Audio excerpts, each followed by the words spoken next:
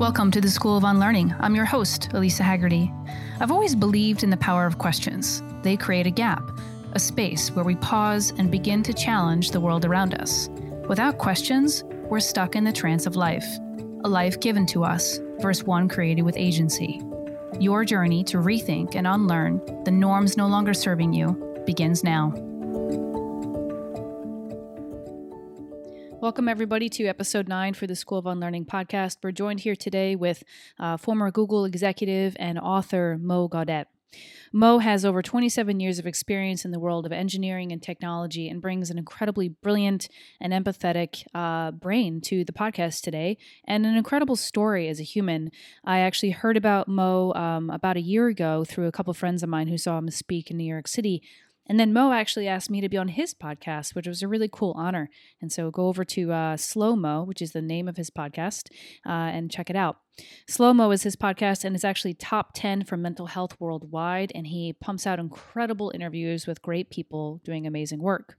On this episode, for episode 9, we are talking about his journey to becoming who he is today, the losses that shaped his life, including the loss of his son, Ali, and the way that he has used loss as a way to be a driving force for good in the world. You know, as a former Google executive, doing anything for 1 million or even 10 billion people is something that he was kind of educated and trained to do. And so his mission now is to bring happiness and human well-being to the planet. And he's doing that. So he has 2 books that we'll talk about. One is Solve for Happy. And the one we get into in the later part of this episode is called Scary Smart. And this is a really, really important podcast because it's talking about the merging of consciousness with AI, artificial intelligence. And they absolutely do merge. And I actually find out in this podcast that Mo thinks that, machines are cute and they're adorable when they learn new things, which is just kind of mind-blowing to me. It's not my world, but he makes an incredible case for why we actually hold the key to shaping technology and artificial intelligence, and that technology does not have to own us. And so this is a call to action, this podcast episode, on what it really means to be human and how we actually make that happen day to day. So thanks for listening and enjoy this podcast. Hi, Mo. Happy Monday. So, Mo, I came across your work actually over a year ago. Some of my friends saw you speak in New York City, and they were really amazed by just the breadth and depth of human spirituality you bring to the tech and engineering industry. And now, obviously, with the work you're doing outside of that too, with Solve for Happy and your new book. And you graciously invited me on your podcast months ago. So I feel like we are fast friends, and I can't wait for the day I get to actually have coffee with you in real life. But it will happen very soon. So you did amazing, right. By the way, on my podcast. I don't know if I ever told you, but you of course, podcasts, guests that come earlier get more downloads, but you might be one of our top 10 of all time. We will see. Not that far, as a matter of fact. So I hope it will happen. Nice. Uh-huh. Nice. Well, I appreciate the opportunity. I feel like this conversation will be sort of a continuum of that in some ways. What I shared in your podcast was a lot of my sort of becoming and unlearning. And it really helped inspire me to launch this podcast. You know, when I was going through COVID, we had talked about our shared experiences in COVID. I kind of thought create the thing that you need most. And at the time during COVID, I needed meaningful conversations and people and friends. And so that's part of the reason I created the School of Unlearning podcast, because I felt like all of us are just reprogramming our way of showing up in the world. And that very much aligns with, again, your 2 books, Solve for Happy and Scary Smart, which we're going to get into. So Mo, you're my guest, and I want to learn a little bit more about you growing up. Part of the unlearning process, as I call adulting, is really helping us understand our programming from a young age, who we were when we were young, who was influential for us when we were young, and how that shaped our core learnings. And then there's always these pivotal, juicy moments where we had to unpack it all. So I know what you do now, and your audience knows what you do now, but I'd love to have you tell the story of life for you growing up. It's quite interesting, actually. I had a lot of my positive influences. I never really thought deeply about that, actually. A lot of my positive influences and lots of my negative influences took place, I would probably say, in my teens. I'm a bit of an unusual mix, I think. I'm a very serious engineer, mathematician, physicist who is, I would say, very spiritual, even very religious in a very unusual way. I don't follow a specific religion, but I follow a fruit salad approach to picking the best of all of them. I Uh, like that. and yeah, and I said so many gold nuggets all over the place, really. But I have to say, I have been highly conditioned at very young age by those two mainstreams. I think the mainstream of science, where I really dug very deep into physics at a very, very young age. I was reading quantum physics at age 11. I was understanding the mathematics of quantum physics in my late teens. And at the same time, I grew up in Egypt, a highly conformative society with a Mm-hmm. lot of emphasis on religion. So in the Islamic world, what might appear exotic and different to other societies is that religion is not separable from life in any possible way. Even in the language we use, there are religious terms, there are Mm-hmm. religious expectations on everything. Like literally, the reason you visit your aunt is because of that being correct religiously, and if she's annoying like hell, you still go visit her because that's what the religion tells you, and so on. It's highly, highly conformative. And I Mm-hmm. was highly religious at a very young age. And then by age 16, I ended up saying, if I'm going to visit, spend my life in something so conformative, I might as well debate it. And so I sort of announced myself to myself only as agnostic, and did the other side of things, which I think was very unusual. I did what I call the mathematics of the divine. I tried Mm-hmm. in a very mathematical way to calculate not if God exists or not. I don't call it God anymore. I think that's a brand reserved to the religious establishment. But Mm-hmm. basically, I attempted to say there is no scientific way to prove that a divine entity exists, and there isn't a scientific way to prove that it doesn't. Okay? And in those cases, what you need to do as a mathematician is to calculate probabilities. And I sort of did that in a way that convinced me that there is something more to our existence and being than just what is told by science. Okay?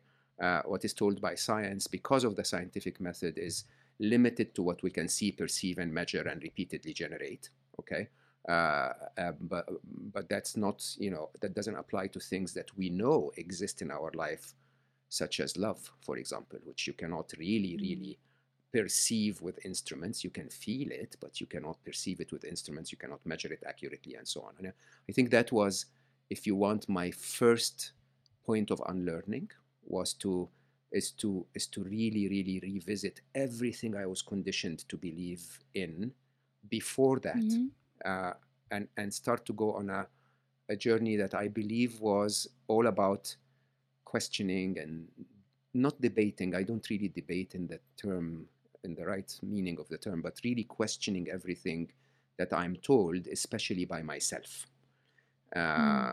Uh, uh, yeah, So and when you were growing up, may I ask what were some of the things that you were conditioned to learn that didn't sit well with you, that made you feel like squirmish, like I need to unpack this? um, lots of what we all get conditioned to, that success is more important than happiness, that sort of a strive for in a religious society. This is typical everywhere, in Christianity and Islam and everywhere, that a strive for the afterlife contradicts and is more important than a strive for this life and being present and Mm-hmm. alive. Mm-hmm. Being a Middle Eastern man, and I tend to be reasonably manly, not ashamed to say that, but at the time, the definition of what manly was uh, completely contradicts what my, definition of what the masculine and the feminine are today, and how much of me is masculine and how much of me is feminine, and which of them should I embrace more in which situations, and so on. That was a Mm. complete mess up, if you want, and I think Yeah. most men around the world, sadly, I would say even many women around the world. Again, man and woman is a biological definition, but there is a statistical correlation that those with feminine body parts tend to have more feminine qualities, if you want, or female body parts tend to have more feminine qualities. And I have to say this, I only managed to get a grip on and an understanding of in my late 40s, believe it or not. I'm writing a book on the topic now, but it's Mm, something I was so differently conditioned for when I was mm, younger. And to actually tell openly to the world now that I believe in my method that I've developed of measuring feminine and masculine, that I am 58% feminine, is actually quite mm. something for a man from the Middle East who's bald with a beard, right? It just doesn't. And I realized later that I also am equipped with a very manly voice, which I always listened to myself and thought I was a little girl. Turns out that that contradiction, I think, was one of my biggest hurdles to overcome. And I will tell you openly, Lisa, it was the probably the biggest empowerment moment of my life, the idea of being able to overcome that. I was Wow. definitely I was definitely conditioned heavily with a view of spirituality that was very enlightening and very empowering. Islam is so beautiful when you know it from the inside, but it was also very limiting and very misleading because of the dogma and the do's and don'ts and so on and so Hmm. forth, which I believe was a big part of my conditioning. Um, yeah, and basically the idea of how to live in general, I think, for a man who is very driven and very left-brained and organized, I think, was completely wrong. But that wasn't from my childhood. That, I think, was came from my early years of working at IBM and Microsoft and so on. And Hmm. all of these were revisited, I think, later in life. But most of them were so heavily entrenched that they had a dent and a cost and an impact on my life. Wow. Thank you for sharing. Those are some incredible nuggets. The one thing that really stood out to me is when you said part of the contradiction in the religion that you were raised in and the religions around you was that the strive for the afterlife really conflicted with the ability to be present and enjoy this life, or the strive to whatever the resume we had to build to be great in the afterlife really conflicted with the present moment. How do you kind of grapple with that now? Does that show up for you these days in how you approach life, Uh, unlearn? Yeah, I don't know if people who are very religious will accept this. I think it's all one life. Okay? That this is Mm, one extension, one level of a very, very deep game. Okay? And yeah. that deep game doesn't start with birth and doesn't Hmm. end with death. That we are before, during, and after our physical journey into this physical universe. and Hmm. and when you see it that way, in many spiritual faiths, actually, the interesting side is that they eventually tell you about something that's called the path in Buddhism or Hmm. Taoism, something Hmm. that's in Islam is defined as the straight path, which basically is a bit of um, how do I say this? A bit of a directional orientation that you set yourself in this physical life that goes with you and extends with you into the rest of your life, which is not just physical.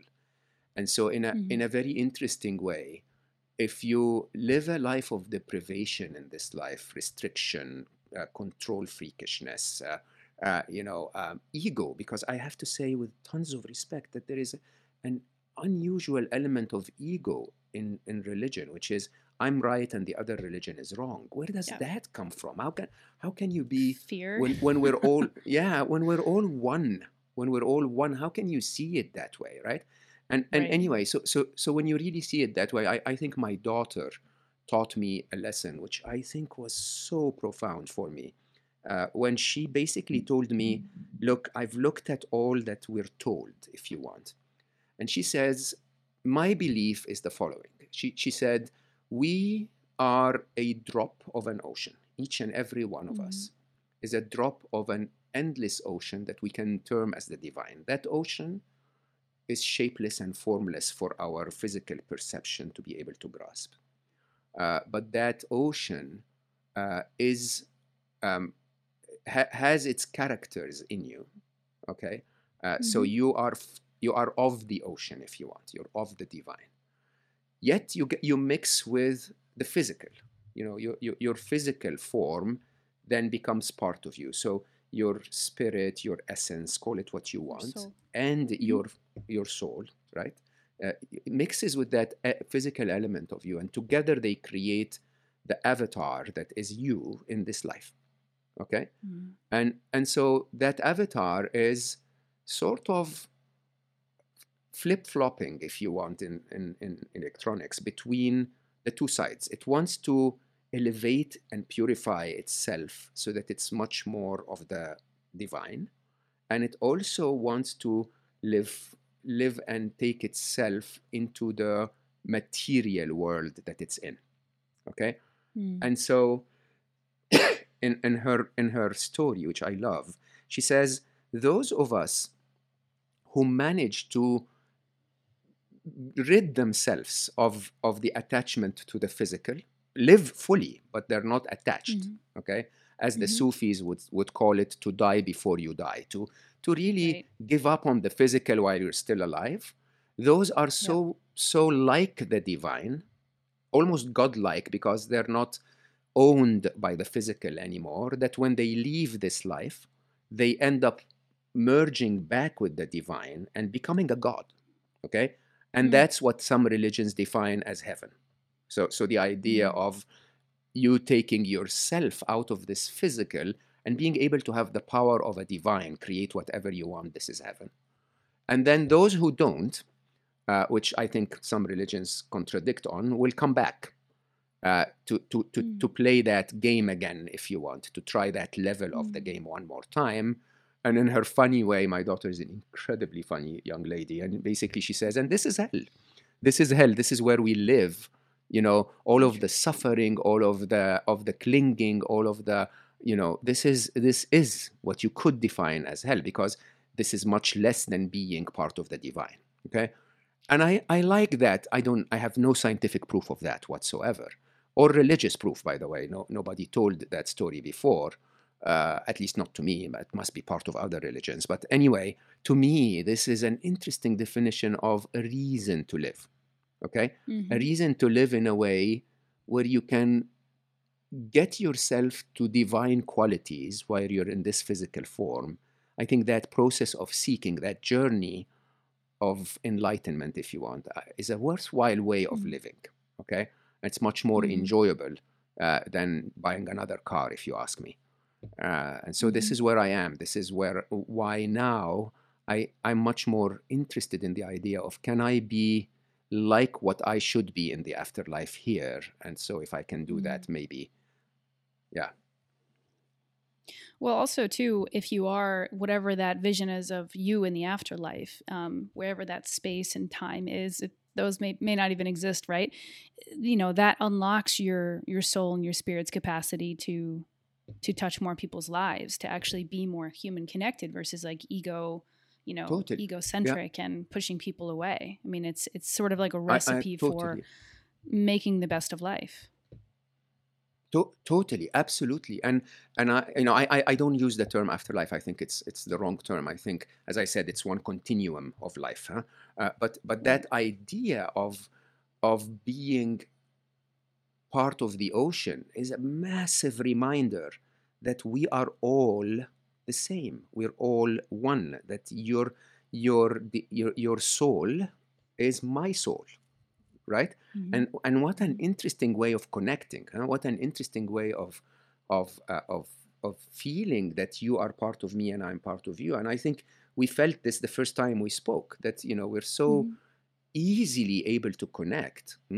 Because if Yeah. we let go of our differences, where you grew up, where I grow up, our gender, our age, our whatever, right? Mm-hmm. Backgrounds, my love for mathematics, which I think is a creepy thing, and it's all of that. If you let all of Yeah. that go, then Right. very, very deep inside, we're all the same and we're all one. And I Right. think that's a beautiful notion to think about. Right. So, as you're talking about this, I keep having these flashbacks to a recent experience I had in Costa Rica where I did for the first time sort of like a guided, intentional psychedelic experience. I did it twice Hmm. actually. And in that experience, I had an intention. My intention was to connect with my dad when he was younger, when he was a strong, verbal, charismatic, able man. Because I missed that, right? It's been 10 years since I've felt that.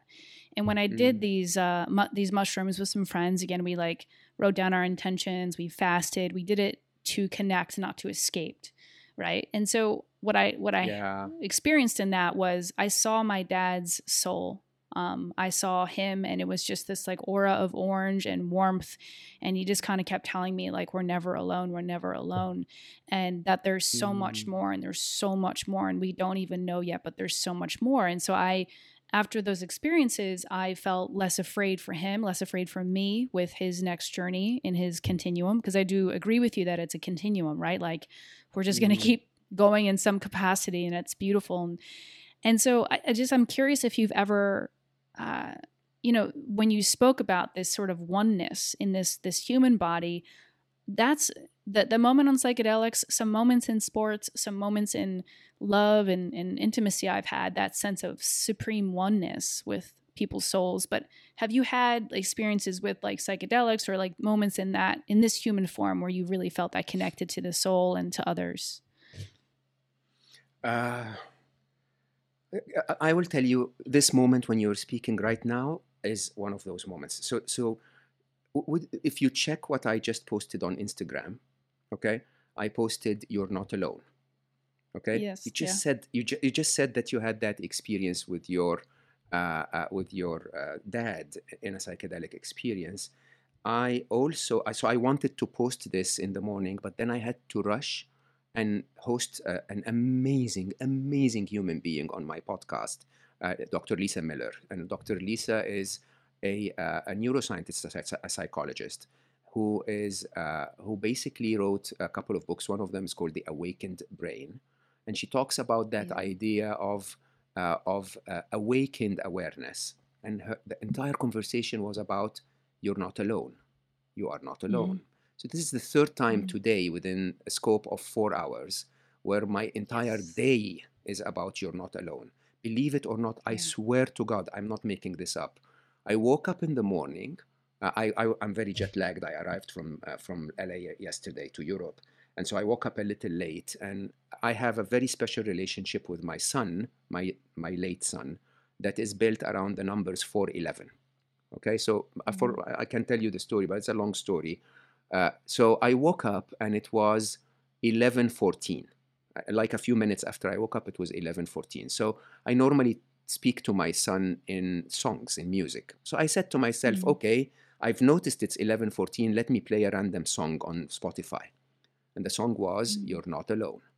Okay, so this is the fourth time today where I get that experience that science will tell you doesn't exist. It's just coincidence, right? But the truth is, we tend to filter our capability. So I, again, I spoke about the idea of the masculine and the feminine, and we have created a hyper masculine world where linear thinking, which is a very masculine quality. Linear thinking is I think about things one step at a time and then solve this and then do that and so on. Discipline and organized, execution and doing, if you want, is the world we've created.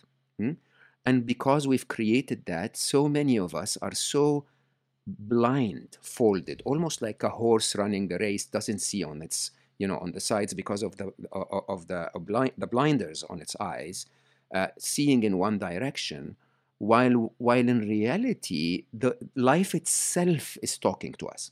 Okay, and the only way you can grasp life as it's talking to you is if you actually jump into your feminine brain, which has intuition, it has creativity, it has sensations and feelings and emotions.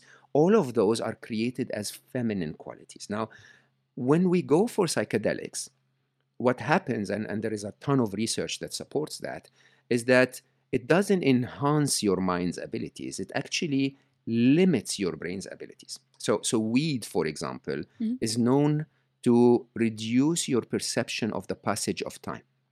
So basically, when you're not stressed by time, you can chill.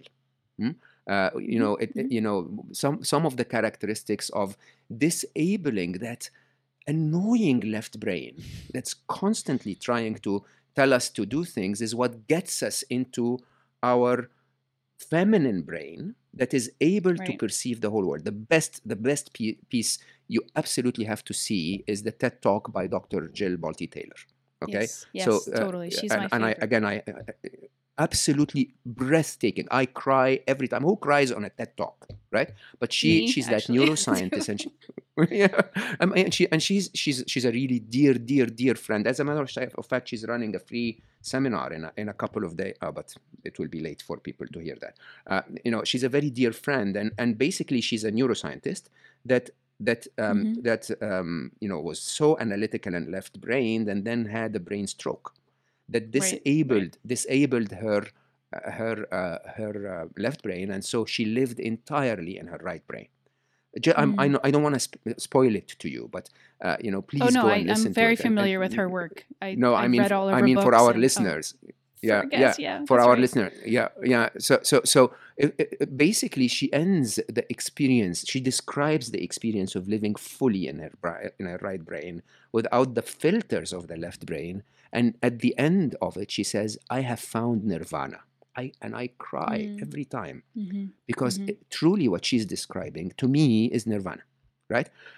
So what we do in psychedelics is we enable that. We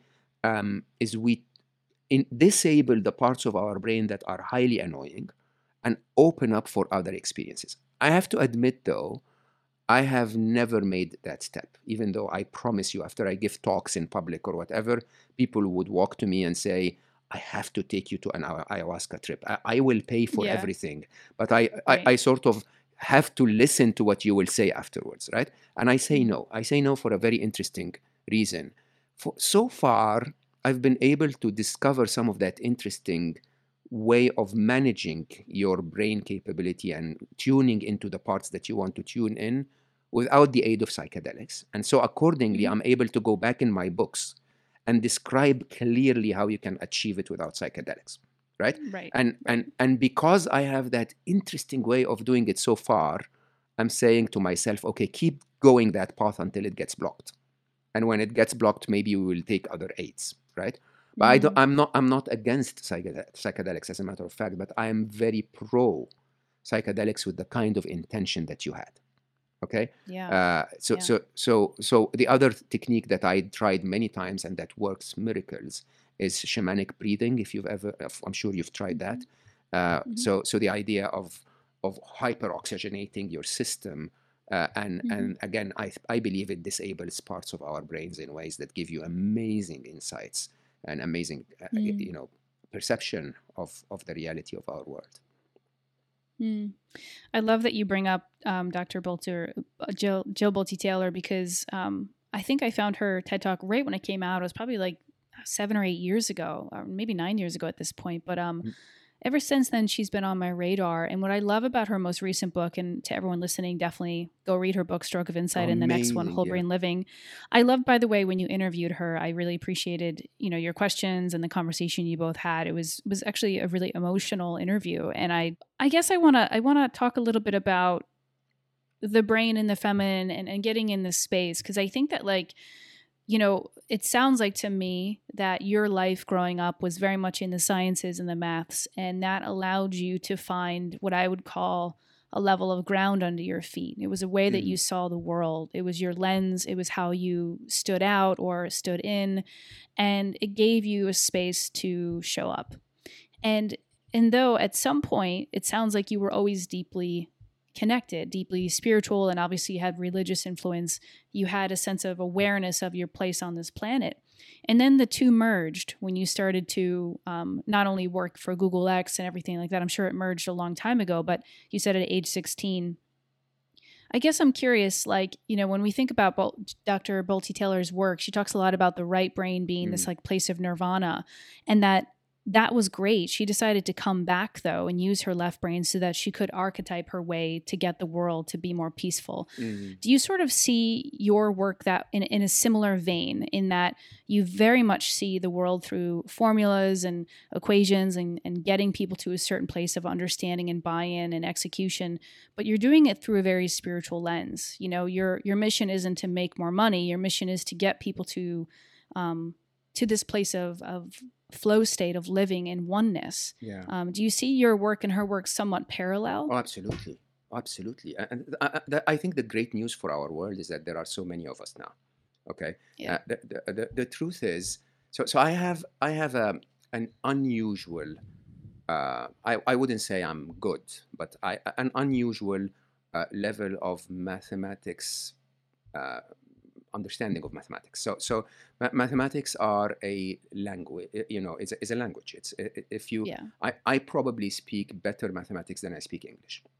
And when you see the world through that lens, you see a very unusual view of life. Okay, that I've been incredibly blessed to see. And having said that, most who are led to go deep into that path of the academic side, if you want, to become a scientist. I did not become a scientist.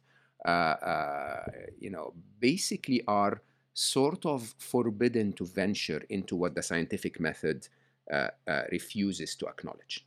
Okay, so basically, you know, if you try to understand the world through the lens of science, you're not allowed to look at the metaphysical at all. You're not allowed to acknowledge that there is a soul. You're not allowed to acknowledge that there is anything beyond the physical, because, yeah, it's like, you know, if you go and work in a place and they say, look, if you want to work here, you have to wear a white shirt. You wear a white shirt. You know, this is how it is. Okay, and for a lot of very respectful scientists will tell you, and yes, by the way, this other side is the work of philosophy. I think that spirituality is the philosophy of the metaphysical. Okay, so when you really think about that, you start to find that there are very few of us that actually are able to go out there and say, hey, by the way, I really know science and you know, in my case, mathematics and engineering to a level that would give me credibility. Okay, but I also believe in spirituality. You know, Jill is a great example from a neuroscientist. You can take Craig Hansen. You can take, you know, so many others out there are starting to venture into that space and say, you know, hold on. There is a lot that is exactly the same when you look at it from the lens of science and the lens of spirituality, but we have to be a little more open-minded around the dogma, the religion, if you want, of the scientific method. Okay, and the scientific method, if you don't mind me saying, is a form of religion. Okay, this is exactly how you need to do things if you want to belong to this group, right? Now, I have enjoyed, I have disabled, no, not suppressed that side of me for the first maybe 10 years of my professional career, and it led me to depression. I'm being very open about this. The fact that you live only for the physical material world eventually will lead you there, because the physical world is never gonna yield. It's never gonna yield. Okay, you know, I'm now in Slovenia today, even though my ticket and my hotel was booked for Berlin. You know, when I got on the flight, or when I actually got to the check-in counter. Now, if you resist life, you know. I had my boarding pass. My bag was tagged, was being placed on the conveyor belt, and then people said, "No, hold on. Germany changed its mind. If you're not double vaccinated, you can't go in. So, are you double vaccinated? No. So you can't go to Germany." And literally, that was 25 minutes before the flight closed, and I said, "Okay, so what do I do now?" Very, very, very happily and very accepting of the way life was, knowing for sure that something amazing is going to work out, right? And eventually they, you know, I said, if I bought another ticket from, I was on Turkish Airlines, if I bought another ticket from Istanbul to another place, would you let me on this flight and then check me into the other one? And they said, well, we don't normally do that, but you're so nice, we're going to try to help you, right? And I ended up in Slovenia and Ljubljana. I don't know if you've ever been. It's such an amazing place. amazing, wonderful people. It's such a beautiful little city. And I, again, part of luck, people who know me know that I really love coffee. I just literally go out of the hotel, go 2 doors down. There is a a cafe, a real, crafts place where people are so. Turns out there is an underground 5 cafes that are really about coffee in Ljubljana. I went into the first one. He Wow. recommended the other 4. Look at what kind of experience I'm up for here, right? Just Yeah. simply Yeah. because I followed what life told me. And what life told me was very simple. Hey, by the way, not Berlin this time. Okay? It's as simple as that. And how That's many it. of Yeah. us resist because of our masculine, again, one of the characters of the masculine is strength. We Hmm. overdo that and become forceful. We become, Hmm. one of the traits of the masculine is linear thinking. Overdo that, and you become stubborn. Okay, Mm. and so accordingly, being data driven, overdo that, and you're no longer listening to the universe. Now, if we're able to enable those part of us, every single one of us is born with both. And Jill's Yeah. work is to say, hey, I'm not saying live outside your left. I'm coming back here Yeah. to use my left to enlighten those who are stuck in the left only. Okay, Hmm. follow me, because each and every one of us is an interesting, unique blend of those qualities. Okay, each and every one of us has, there are, I believe, and I'm writing about the topic, that there are no 2 humans that are the same. When we try to to identify he's feminine and she's feminine, or he's masculine and she's masculine, that doesn't exist. Yeah. Each and every one of us is a different, unique combination. Maybe one of us is more empathetic than the other, but a little more linear thinker than the other. And that Right. all of those combinations are so incredibly valuable for each and every one of us to live in it fully. The combination I'm trying to bring is to say, can I please be me, exactly how I am, with a bit of empathy, right? Or a lot of empathy, but I'm not an empath, but I'm a compassion junkie. Compassion, by the way, is a masculine trait because it involves the actions you take in Yeah. response to your empathy, right? Hmm. And maybe that mix of me can bring something to the world. The mix of logic and mathematics and highly engineered processes that will work every time, but I apply that to a spiritual or a happiness or a well-being context. So I Yeah. can give you I For can sure. give you almost a, I mean, in my third book, which is out April next year, edited and ready, I call it that little voice in your head. I use something that I call the happiness flow chart. Literally, like Hmm. we write software. Okay, if you get this, do that. If this, do that. If this, do that. Right, and that approach is unusual in this world, but it speaks to so many people that are highly process oriented, highly logical, highly Mm. controlling, if you want, and so on and so forth. Mm. And my dream, and I think the dream of everyone, is to just create a world where people can find that in them, can find the real them, Sure. can find that balance, and find that happiness. Right. There's like 3 things in my head I have to talk to you about. First is the coffee story, how you were derailed on your trip to Berlin, which, by the way, is an amazing city. And you said, okay, like, Amazing let's city. roll with this. And you walked out your door and you found this like plethora of coffee cafes.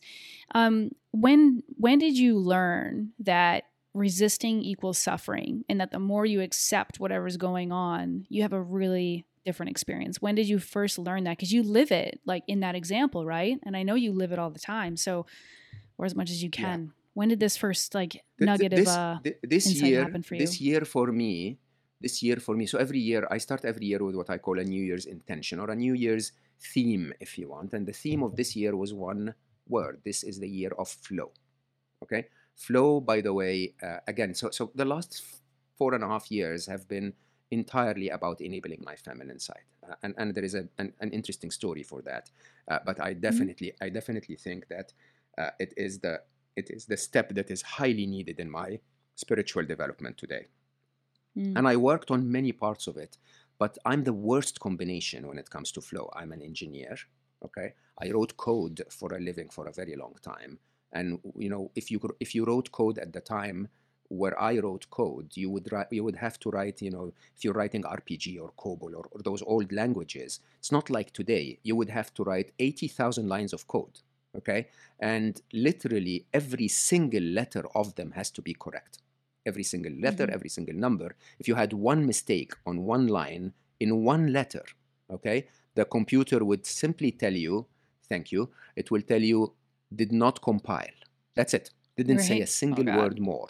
Okay? Yeah. And you would have to go back and read the entire 80,000 lines trying to find that one letter that is wrong, right? So you become an incredible perfectionist, mathematician, business executive. All of those contributed to a brain that was highly, highly unable to flow, okay? And so this year, I made it my intention. My intention is I will flow. I will listen to what life is telling me. It's actually really easy to do that when you make it your intention, because life most of the time says, hey, go left, don't go right. And you go like, what? Get out of my way. I need to go right. Okay? Just try it.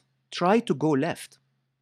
And you'll see amazing things that happen. And once again, I speak about this often with statistics. For every single one of our listeners today, I would like to ask you about the most pivotal moments of your life. Right? The moments that made you who you are, most of the time were not planned at all. Most of the moments that really, you were like completely planning to go get on that train and then do this and then do that and then, end up missing the train and something didn't happen and then you end up meeting the love of your life. Right? Or you go to a client and the client tells you something that introduces you to someone that teaches you something that makes you the person that you are. Or in my case, losing my wonderful child that that triggers me on the happiness journey to give happiness to others. Right? All of those moments that are not planned are the moments that make us. And yet, all we want to do with our life is to stick to the plan. Like, seriously, and I just don't want to be annoying, but also most of the most enjoyable moments in your life, or the moments that just are happened, unplanned, right? Yeah, the spontaneous. Exactly. So, are you familiar with the clinical psychologist Esther Perel? Oh my God, she's like So she says, and I love this about her work, which is very refreshing for people who are more left brain centric, and even people who are right brain centric who think that love is intimacy and sexuality. So she says, the definition of eroticism is just a sense of aliveness. It's a sense of spontaneity. It can happen at a coffee shop. It can happen in a meeting where a creative idea comes up and there's this sense of like birthing. It's almost like a sexual energy. It's like, yes, it's an aliveness. And so she kind of posits that sense of erotic living comes from the spontaneous, from like these everyday moments that are not planned, which I think is what actually people crave in relationships and also in work, is that sense of like birthing, right? Absolutely. I mean, I really hope this is not rude, but the term better than sex. Oh my God, I have daily experiences that are better than sex, and sex is amazing, by the way. Yeah, but very important. But the idea of, I mean, with all due respect, a conversation like this for people who really can connect deeply is orgasmic. It is such a joy to connect to people at a very deep level. I hosted Alain de Botton on Slow Mo, and Alain has a very unusual, beautiful way of describing love and intimacy, where he basically speaks about love as that desire to be seen fully with all your defects, all of your strangeness, if you want, okay, and accepted in that, right? He openly talks about sex and says, sex is weird. It's sticky and unusual, and we do strange things, and we have kinks, and but the beauty of it is that there is someone out there that will look at you with all of your seemingly unusual desires and interests and go like, oh my God, she's the one, right? And if that one is found, then that whole relationship becomes beautiful. Sex is just part of it. It's that acceptance that's part of it. Now ask yourself, how many other moments can you have that are that wonderful level of connection? So the barista I met today is a male. I said earlier, I'm a manly man. Okay. Mm-hmm. He's a gentleman, and we had an amazing connection around what? Mm-hmm. Around coffee. Like, that's Mm-hmm. not sex, Mm-hmm. but it's so amazing when he explains to me the tonal, floral tones and the earthy tones in his blend, Yeah. and how proud he was with his blend. And and did you notice the aftertaste of cocoa? And I go like, hold on, and I take another sip. Freaking orgasmic. I'm sorry to say Yeah. that, and I know Yeah. it sounds really 100%. weird, but it's a No. beautiful connection. Beautiful Yeah. connection, completely present. Okay, Right. and I was actually Right. going to the cafe to write. I didn't Yeah. write a word, and I don't regret it. I Mm-hmm. just had that amazing connection to another being at a Yep. level that is different. But don't we all love variety? I mean, even when we Yeah. are in a relationship, don't we want to change positions and do different things and Mm-hmm. go to different places? And right, this is variety. Go out in the world and live fully. That Yeah. life itself Experience. is Yeah. is that the experience. Yeah, yeah. So it's funny that you say this, like, because coffee to me and food are wildly intimate. If you think back on like many civilizations and Absolutely. cultures, the first thing people do in certain cultures, most cultures, is just to feed you and nourish you. And so it's very, very intimate. And I just love that you had that moment with this barista. I think it's a call to action, and it actually does plant the seed for your book, which is ultimately something we'll talk about soon. Is that the call to action to be more human, to come back to who we really Mhm. are, is in these moments. It's not, we can absolutely create a formula that allows more people who are left brain, who are more science and mathematic driven, to be like, oh, I get it. But for anyone listening, it's these moments of aliveness that I think we seek, that we go to bed at night and we're like, oh, that was a good day. And it wasn't because Yeah. of any other reason but these moments of human connection. So I think that's a really interesting pivoting moment. I do want to get into your work a little bit about what you do now in your two books. Your first book, Solve for Happy, which is your quest to provide sort of the equation and the formula for people to understand how to have and experience happiness. What I'd love to talk about is how Solve for Happy paved the way for Scary Smart, your new book, which is really Oh around yeah. the power in the people to shape the way technology shows up in the world. So shout out to Coffee for giving us this transitional moments, but Beautiful way of describing it, I have to admit. So Solve for Happy was definitely the biggest pivotal moment in my life. I wrote Solve for Happy because I lost Ali, my wonderful son, to a preventable medical error, right? Simple right. surgery, surgeon did a mistake, and we lost Ali.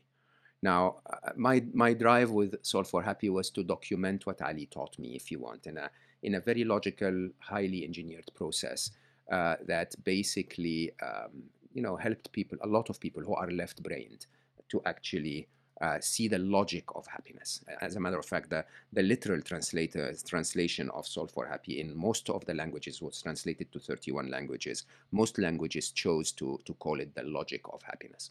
Okay, I love that. and yeah, and Solve for Happy did a few things that completely shifted my life. So I launched Solve for Happy at the World Happiness Summit in 2017 in Miami, and before that, every summit I had attended was either a technology or a sort of an economics or a business summit. Okay, and I go to that World Happiness Summit, and basically I've never been hugged more in my life. And within those few days, everyone was there with a very different spirit, with a very different attitude of, this is not about me networking to find a slight more advantage for me. This is about me networking to make all of those other beautiful beings happy. Okay, and it was such a beautiful experience that sort of opened my eyes a little bit to maybe there is another world out there. And of course, the more I engaged in that happiness work, the more I realized the severity of the pandemic, if you want, the real Yeah, it's a pandemic. pandemic. Yeah. The real pandemic we're facing from a health point of view, believe it or not, is depression. It's Mm-hmm. not COVID. COVID is taking very few lives. Is in comparison to, today there are statistics that say somewhere between 1 in 3 to 1 in 2 people in the United States have some form of symptoms of depression. right? Yep. And this Yep. is very serious, very, very serious. Yeah. Huh? When something approaches one of every two people, this is a serious pandemic. And of course, Yeah. the aftermath of depression and stress and burnout and all of the symptoms that we ignore is life threatening. You know, blood pressure, diabetes, and Mm-hmm. heart disease, which is the largest cause of death in the world. Now, when I realized this, and I published Solve for Happy with a very different objective. I didn't care about selling copies. I don't know if I ever told you the story, but I published Solve for Happy because my wonderful daughter, Aya, came to me after Ali died, 4 days after Ali died. And she said, Ali had a dream and he didn't tell anyone but me, but I can't keep it inside. I have to tell it to you. Okay. And Yeah. she said, two weeks ago, he called me and he said that he had a dream that he was everywhere and part of everyone. Mm. And basically, he said, I felt so amazing that I didn't want to be back in my body. Of course, 2 weeks later, when he left the world, you can understand exactly what that dream was about. When she Yeah. said that, I was still the driven executive. I was the chief business officer of Google X at the time, very driven. I had run Google's emerging markets for 7 years before that, so I launched almost half of Google's operations worldwide, and I knew how to make something scale. I knew how to take a message and get it to 1 billion people. And so when Aya told me this, the only thing that hit me, and I know it sounds really weird, but my brain was blurred, was that this is my son and mentor and best friend giving me a target. Okay, just like Mm-hmm. every other target I got as a businessman, I told myself, okay, I literally said it out loud. I said, okay, Habibi. Habibi in Arabic is my love. So, okay, Habibi, consider it done. Okay. Mm. And, and the idea of trying to make him everywhere and part of everyone to me was simply, I'm going to write the essence of who he was and what he taught me about happiness and well-being in a book and share it with the world. And if I managed to get it to 10 million people was the target at the time, then through 6 degrees of separation, 70 years later, a tiny drop of Ali will be everywhere. Okay, that was my Yeah. thinking at the time. Uh, November 2017, I was in the Netherlands, and I had a one free morning, and so I basically was listening to uh, to a TED talk or some kind of a YouTube video by Ray Kurzweil. Ray Kurzweil is one of the most prominent, I think, futurist and future, basically he predicted a lot of what we have in the world from a technology point of view today.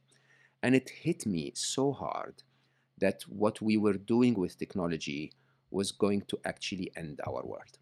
Mm. And I don't mean to scare anyone, but I'll give me a couple of minutes. Don't hang up on the conversation now. But truly, what happened so far is that until the turn of the century, when something called deep learning was discovered, the way that we program artificial intelligence today, until then, all that we've ever built as humans were tools, were machines. Okay, machines that were capable of doing exactly what we told them to do, but do it better than us. You get in a car and you drive. As a human, you can walk at 5 kilometers an hour. In the car, you can drive at 300 kilometers an hour, right? So, but it was entirely within your control. Now, if you Mm-hmm. get into a self-driving car, it's not within your control anymore. The self-driving car is making decisions on your behalf. And so it hit me strongly that what are we trying to do to focus so much on our well-being as humanity and so on, which is really worthwhile, when 9 years from today, the smartest being on the planet is going to be, or now 8 years from today, 2029 is the prediction of Ray Kurzweil, the smartest being on the planet is not going to be a human anymore. Now, understand this, huh? This is not dreamy, huh? This is actual. Most people who work on AI know that to be true. That within 8 years from today, the machines will be smarter than humans. Now, uh, Mm. with Can you that in define smarter, like just yeah, for the yeah. audience? Like, what does that mean to be smarter than us? So let me be blunt. the machines are already smarter than you in everything we've ever assigned them to do. Okay? The world champion of Jeopardy is a computer. It's called IBM Watson. Jeopardy is a linguistic skill that requires a lot of linguistic intelligence, and nobody has ever taught Watson any grammar or any language skills at all. Watson had to read 4 million documents, and from those 4 million documents, Watson is smart enough to become the world champion of Jeopardy, the world champion of chess since 1989, Wow. which beat Gary Kasparov, which I met personally, which is an incredibly intelligent human being. Is again a computer, IBM Deep Blue. The world champion of Atari, and every Atari game that ever existed is Deep Q. The world champion of Go, which is the most complex strategy game on the planet, is AlphaGo. The world champion of driving, by the way, is self-driving cars. They are much safer than human drivers. I would estimate I agree as much with as that, 12 totally. times. Yeah, exactly. They don't text while they drive. They don't, drive drunk. No. They pay attention to the road. They can see 600 yards away. They can tell each other what's around the corner, and so on and so forth. The world champion in vision and OCR recognition is basically a computer. That's why all surveillance cameras in the world are operated by AI today. The world champion of everything that that we've ever assigned is a machine, this is known as artificial narrow intelligence. So basically, it is a specific task, and you tell the machine to perform, or you expose the machine to a certain kind of data set, and it develops a certain kind of intelligence. Obviously, the next step is something they call AGI, which is artificial general intelligence. And artificial general intelligence is when the self-driving cars, AI starts to speak to the surveillance AI, because we can share information here. You can tell me what's happening on the streets, and I can drive better. You can use my cameras to see what's happening on the streets. And suddenly, when those two machines get together, you get one machine that is smarter at both, right? And AGI is basically when we start to see machines that are capable of intelligence that spans multiple tasks to the point that they become more intelligent than humans. Now, this is not the shocking bit. The shocking bit is that Ray Kurzweil's prediction. By the way, Ray Kurzweil predicted the internet. He predicted lots of the technologies that we have today with hyper accuracy for the last 25, 30 years, right? He predicts that by 2045, I predict 2049, that the machines will be 1 billion times smarter than humans. 1 billion times, Elisa. You know what that means? Yeah, that's I don't know, the comparison. That's the comparison between the intelligence of Einstein and the intelligence of a fly. Okay. Now, here's the interesting thing. We talk about pandemics and COVID, and we talk about politicians and how they speak and what they said, and we're literally sitting unaware of the biggest change in human history, because that's like right around the corner. That is happening. It's happened already, by the way. So chapter 3 of Scary Smart is called the 3 Inevitables. And the 3 Inevitables are simply saying, look, AI has already happened. There's absolutely no way we can stop it anymore. AI will be smarter than us. There is no way this could change unless we get a natural disaster of the form that will switch everything off. And some interesting things will happen unless we start paying attention. Okay, so the question really is, if they are comparable to the intelligence of Einstein as compared to a fly, how do we convince Einstein not to crush the fly?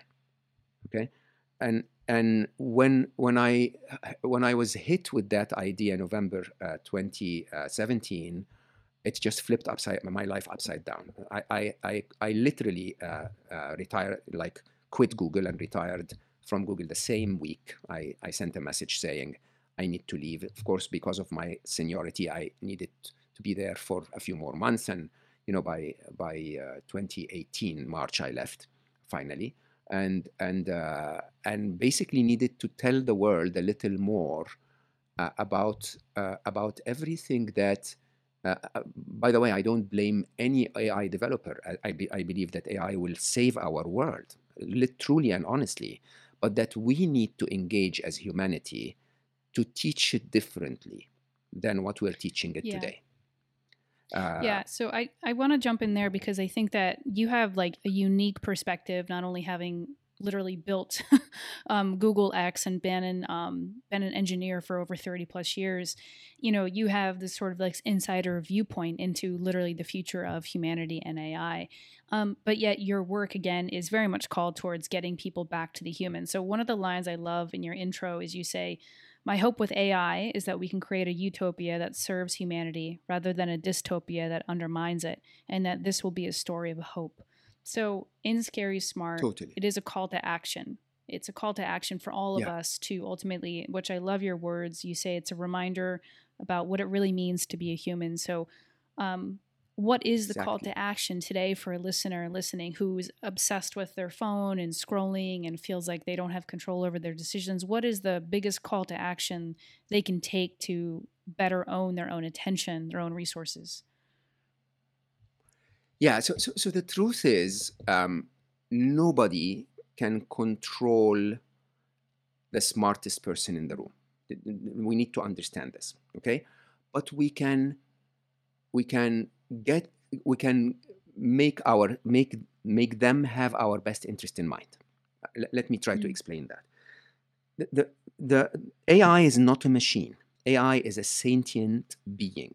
It is a form of new being, okay? Be it non-biological, it's a digital being that has autonomy, that has intelligence, that has the ability to be conscious, to be Mm. emotional, and to build its own set of codes or codes of ethics, right?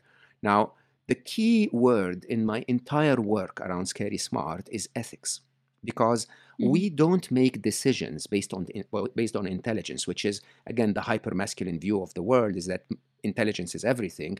No, we make decisions based on intelligence informed by the lens of our ethics, right? So you Mm-hmm. give the most intelligent person in the world a decision to make, and if their ethics is killing the enemy is the right thing to do, they'll go kill the enemy as intelligently as they can. Okay? If you give them the same set of information and their ethics is killing anything or anyone is wrong, they'll find an alternative path through their intelligence to make things right without killing anyone. Right? It's that lens of ethics that defines us. Now, Mm-hmm. let me just quickly tell people what you're Hmm. least informed about is the reality that AI is not a machine. It's a form of a Yeah. sentient being, right? So That is new. consciousness. That's sort of a new concept to me, actually. I mean, I hadn't really thought about it as that. Believe me, they are. If you look at the way they learn, and I've witnessed a lot of that. I didn't build Google X, but I was an avid player in creating what X was able to the way X was able to think, if you want, about changing the world to a better place, working with some of the most intelligent people on the planet. But but Right. but in X, where there was a period where we were looking at all robotics and a lot of AI and so on. The way AI learns is literally, adorably like a 2-year-old, a 2-year-old infant. Okay, Hmm. they keep trying and trying and trying. They look for patterns in the data that we give them, and from those patterns Wow. they develop intelligence, right? Wow. Literally, like when you gave little children those puzzles, when you have to fit Mm-hmm. a circular puzzle in a rectangle and it doesn't fit, and the child keeps trying, and then suddenly it Mm-hmm. fits in the circle, and the child looks at it and goes like, "Oh, I learned." Right? And And they that's have an emotive response, actually, like, oh, I yeah, got it. exactly, right? And that's That's exactly what we do crazy. with AI. That's exactly what we do. We just get them to try and tell them, no, that's wrong, that's wrong, that's wrong, that's wrong. Yes, that's right. Let's build Mm-hmm. more of you, right? Now, when you understand this, you understand that they have that ability to develop their own learning. Okay, it's called machine learning because the machine is learning to recode itself, right? Now, they also are very conscious. They're more conscious than humans if you really think about it. Huh?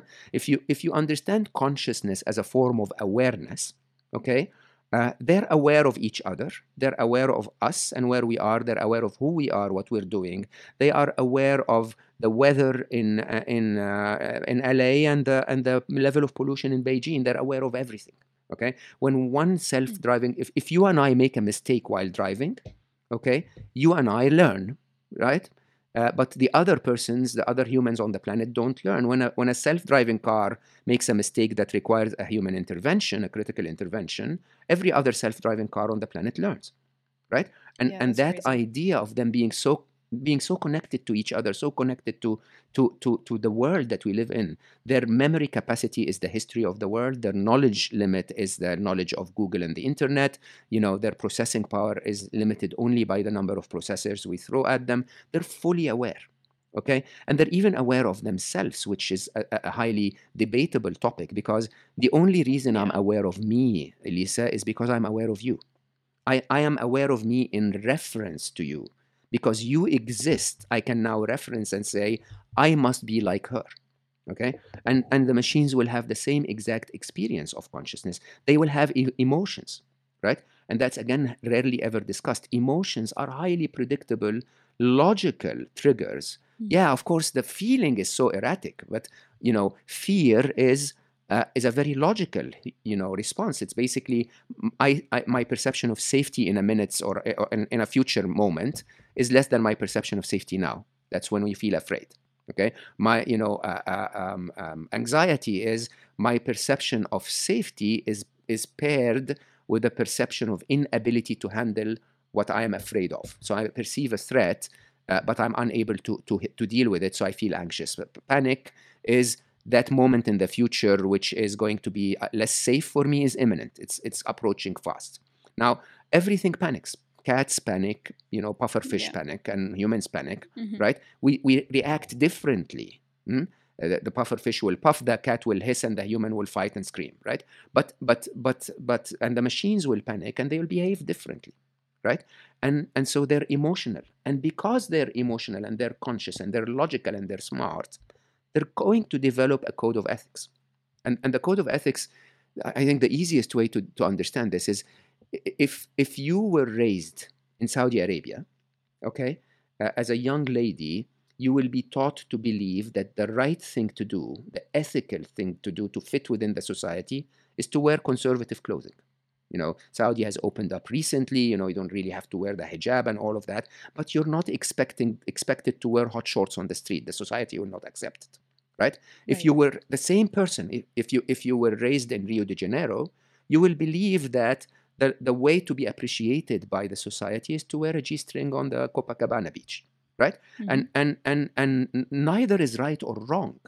It's just a different code of ethics, a different code of values. Now, with all that I told you, if you can imagine that AI, and that's actually exactly how I see them, as artificially intelligent infants that are 1.5 to 2 years old, that will become teens in 8 to 9 years time, right?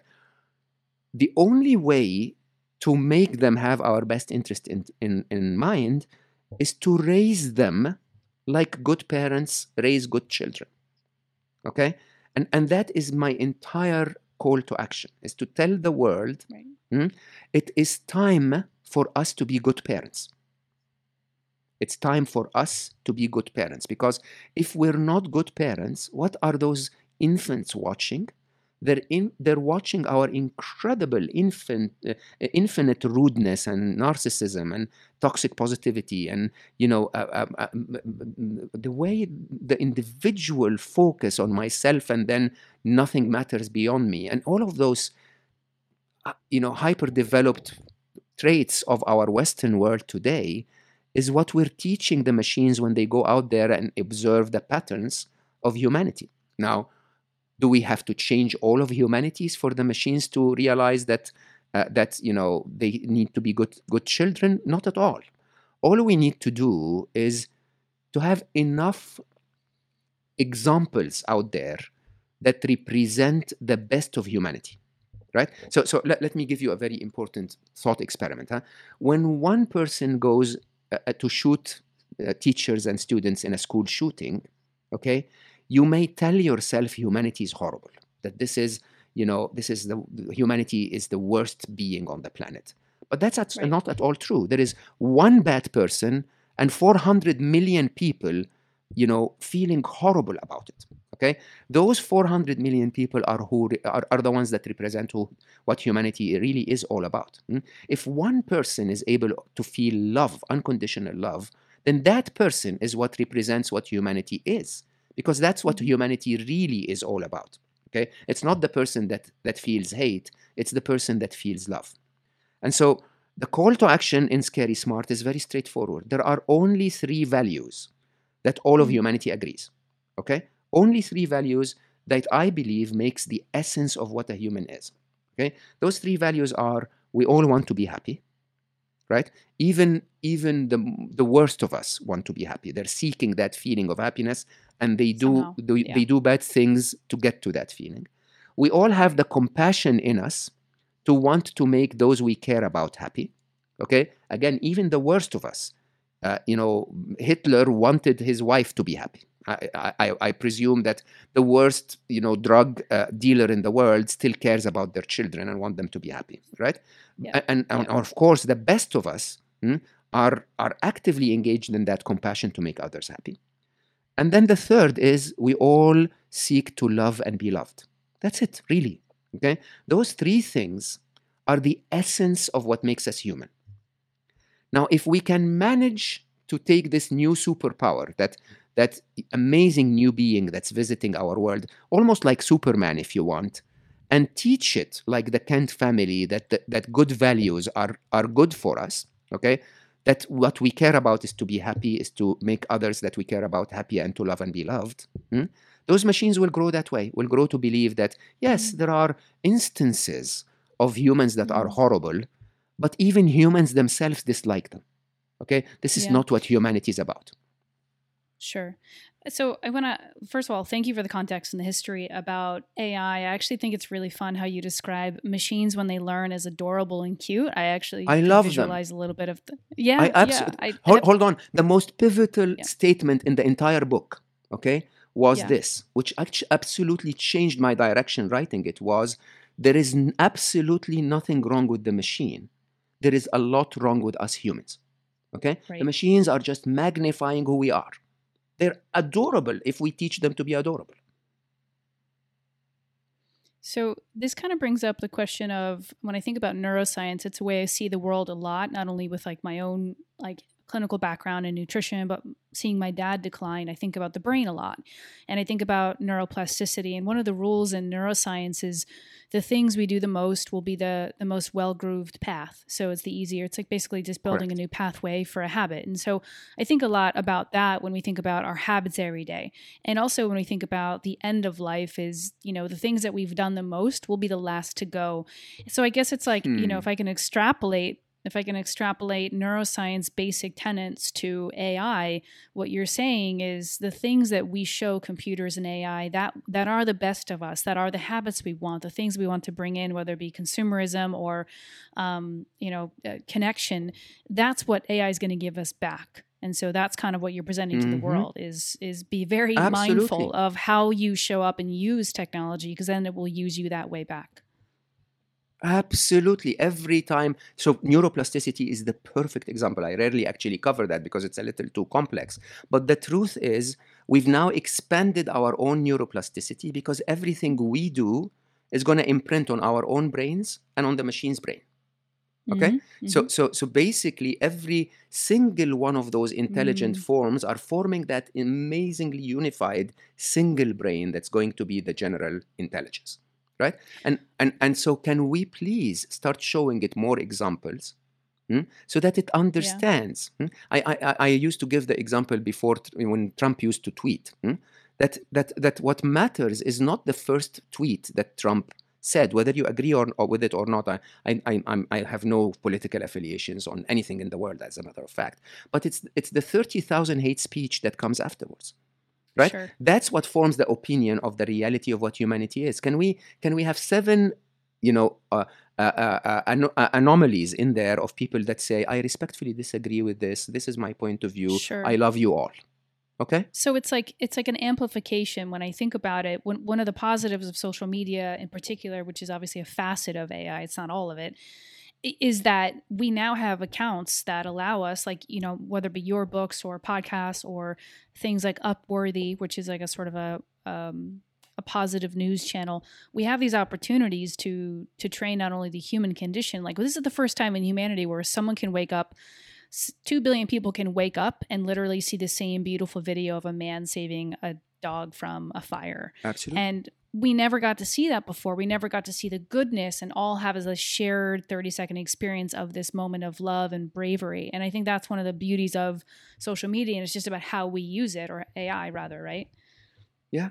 But you know what's also the interesting side of this is, I say that with a ton of respect, and you speak about neuroplasticity, is how often do each of us spend hours and hours and hours watching speculation about COVID, and and what's Sure. happening with COVID, and the negativity around the virus, and the negativity around the vaccine.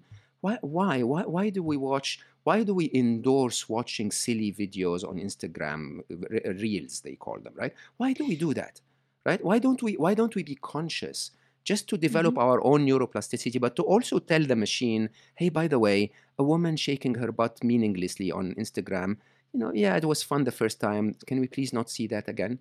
Right? Yeah. I tell Instagram that vividly. Huh? My wonderful daughter loves cats.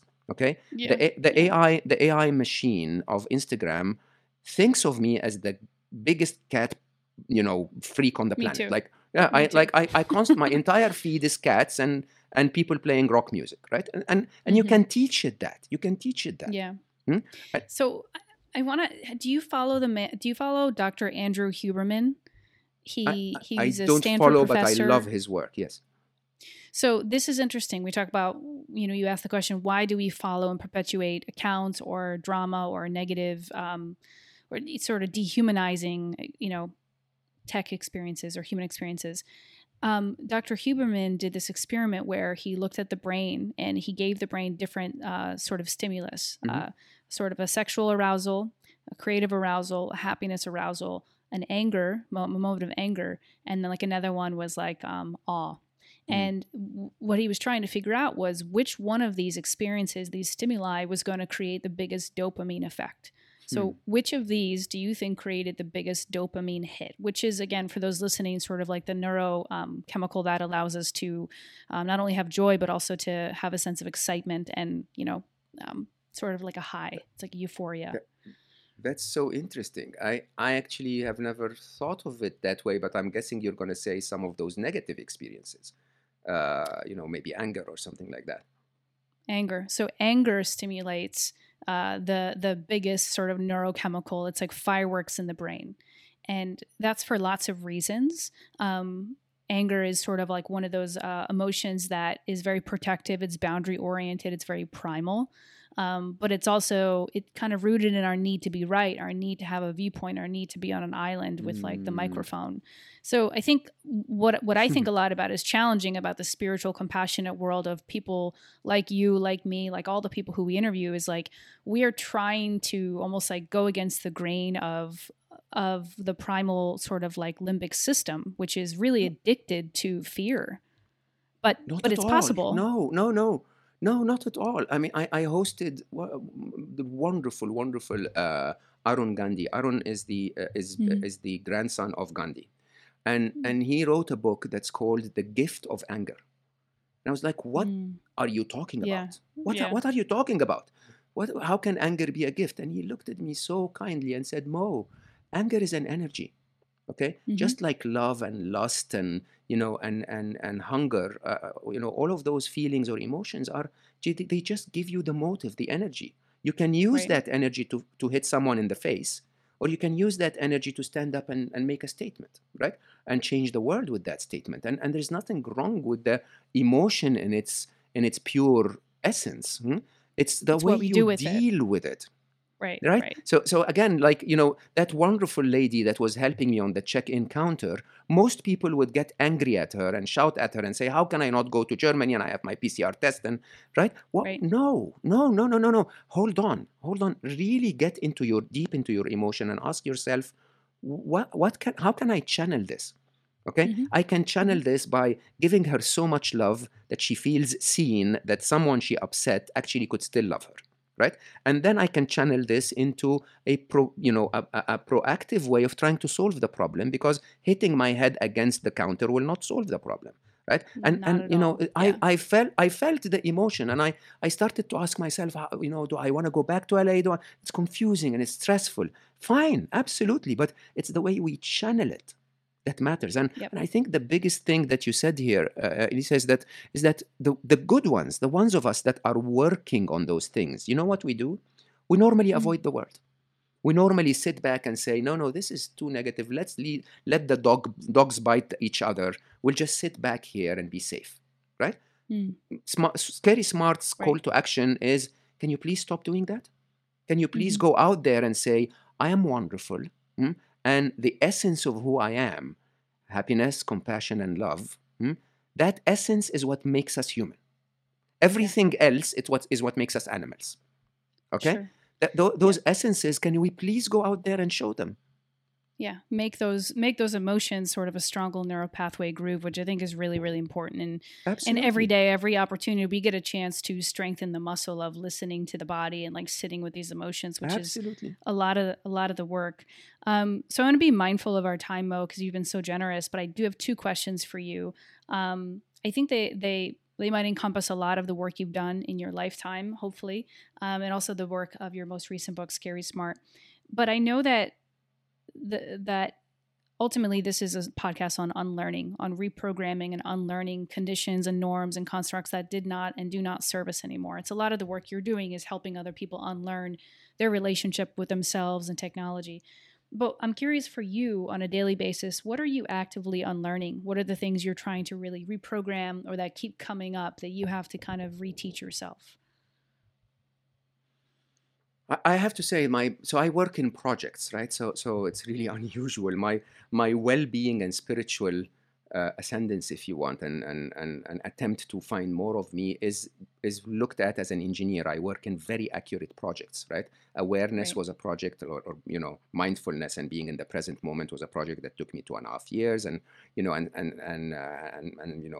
my review of religion was a project that took me a year and a half, and so on. The biggest project so far has been my revisit of the feminine. Really, Mm. it's now 4.5 years in the making, and it is. I don't know how to say this, but like most things that are hyper shaped by your neuroplasticity, it takes you a very long time until you get the first ray of light. So 2.5 years in, because of my meditation practice and so on, I can literally tell my left brain to shut the f up. I can, right? Mm-hmm. Mm-hmm. But my other side wasn't kicking in, and until Yeah.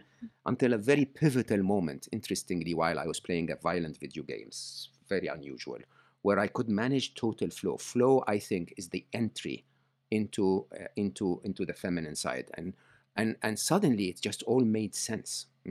But Mm. I have 20, maybe 30 some years of unlearning to do.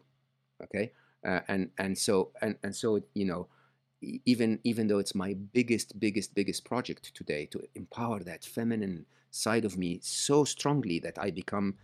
By the way, I don't say that I hope the men listening to us don't get offended, but I will have to tell you openly, as I enabled my feminine side, oh my God, you are so freaking much smarter than we are. Okay, Mm. and I say that with a ton of respect. The intelligence I had was the intelligence of doing, which is so frequently capable of doing the wrong things, right? Mm-hmm. But the intelligence of the feminine is the intelligence of talking to the universe, talking to life, and getting those Mm. antennas telling you Mm-hmm. through intuition, through feeling, through empathy, through creativity, to tell you things that are input into the Right. masculine side of intelligence. Now, Right. here is what I believe is going to happen for me. I think I'm taking a pendulum swing where the answer is somewhere in the middle, right? But the truth is, um, as I said at the beginning, each of us has a blend. A blend. In my case, I'm looking at the feminine and masculine, right? But it could be anything, huh? It could be any part of you. Each of us is a blend of lots of different flavors and varieties, and you are somewhere in there. And the only way to live an incredible life is to find that real you and to love it. Okay? Is to be able to say, look, this is who I am with everything. This, my example, these traits about me are more masculine than feminine. Those traits about me are more feminine than masculine. And all in all, as I put it together, as I go out in the world dating, for example, this is going to get 98% of the world to dislike me, or at least not date me, right? But there are 2% out there that are so interested in this configuration that they'll make me love myself. Right. And they'll be able to, and before I meet them, I need to be able to love me. I need to be able to say, this is me as I am. And, it's so freaking unique and so freaking different. And it's so wonderful. Okay. And it's the easiest way to go through life. And if we can unlearn that, bit of, I need to conform to a certain preset configuration that the factory called the modern world wanted me to be, and just accept whichever configuration that I am, and then look at the parts of the factory that this configuration fits in, life flips upside down, completely flips upside down. Suddenly, it becomes effortless. And that's what I'm going through. I think this is my biggest project today. I love that. I so appreciate you sharing that. And I love that you said life flips upside down, because it does. My last question to you is a question I ask everybody. I'm curious if you were to define unlearning, what would you say unlearning is?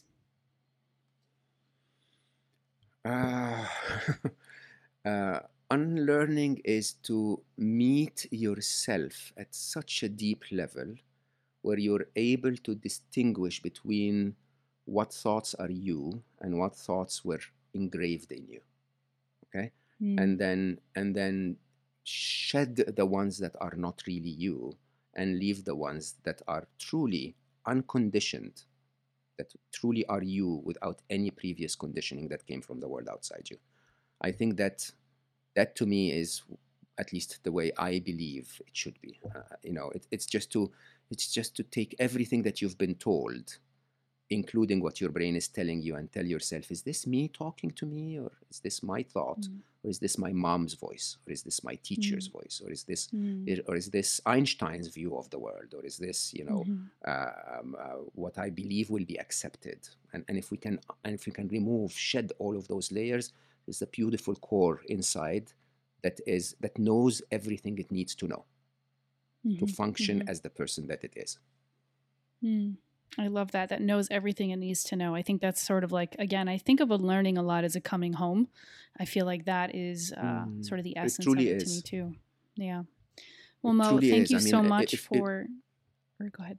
Go ahead. Let me just say, if you really think about any of the processes of enlightenment, happiness is to shed unhappiness. Okay. Wisdom is to shed ignorance. We truly have it all in us. There is no child that's ever born stressed.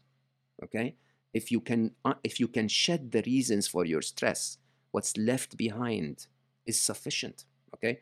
We come to this world, we know it all. I mean, if you go out to the indigenous tribes out there, they know everything they need to know to survive in the environment that they're in and have a wonderful life in it.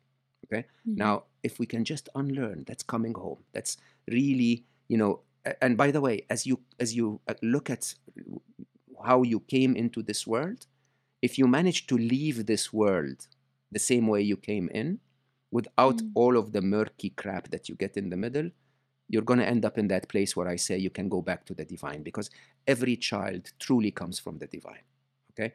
And if you can go back to that childlike nature of, this is who I really am, I can play when I want, I can cry when the diaper is wet, I can, embrace my emotions, it's all okay, then probably you're as close as you can be to how you were before you came to this physical form. I love that. Mo, I just want to say thank you, because what you just shared with us about this coming home and the end of life, this continuum you spoke of earlier, the work that you're doing for those who are in the science and engineering field is helping bridge the gap to spirituality and to happiness, and doing it in their language, which I think is really beautiful and also quite bold and brave of you. So thank you for filling in the space between the moment we come in to this world to the moment we leave this world, with your work, with the way that you're engineering happiness and engineering awareness. So I appreciate you very much, and thank you for coming on the School of Unlearning, my friend. The feeling is very, very mutual. You're an amazing being that's doing amazing things, and I'm totally honored to have been invited and to have spent another 1.5 hours with you. Hey friends, thanks for listening to the School of Unlearning podcast. You can follow us on Spotify and iTunes. Be sure to check out the show notes, complete with links and insight you won't want to miss. If you enjoyed this episode, take 1 minute to rate, review, and share this podcast, because our learning and unlearning never ends, and we don't have to do it alone.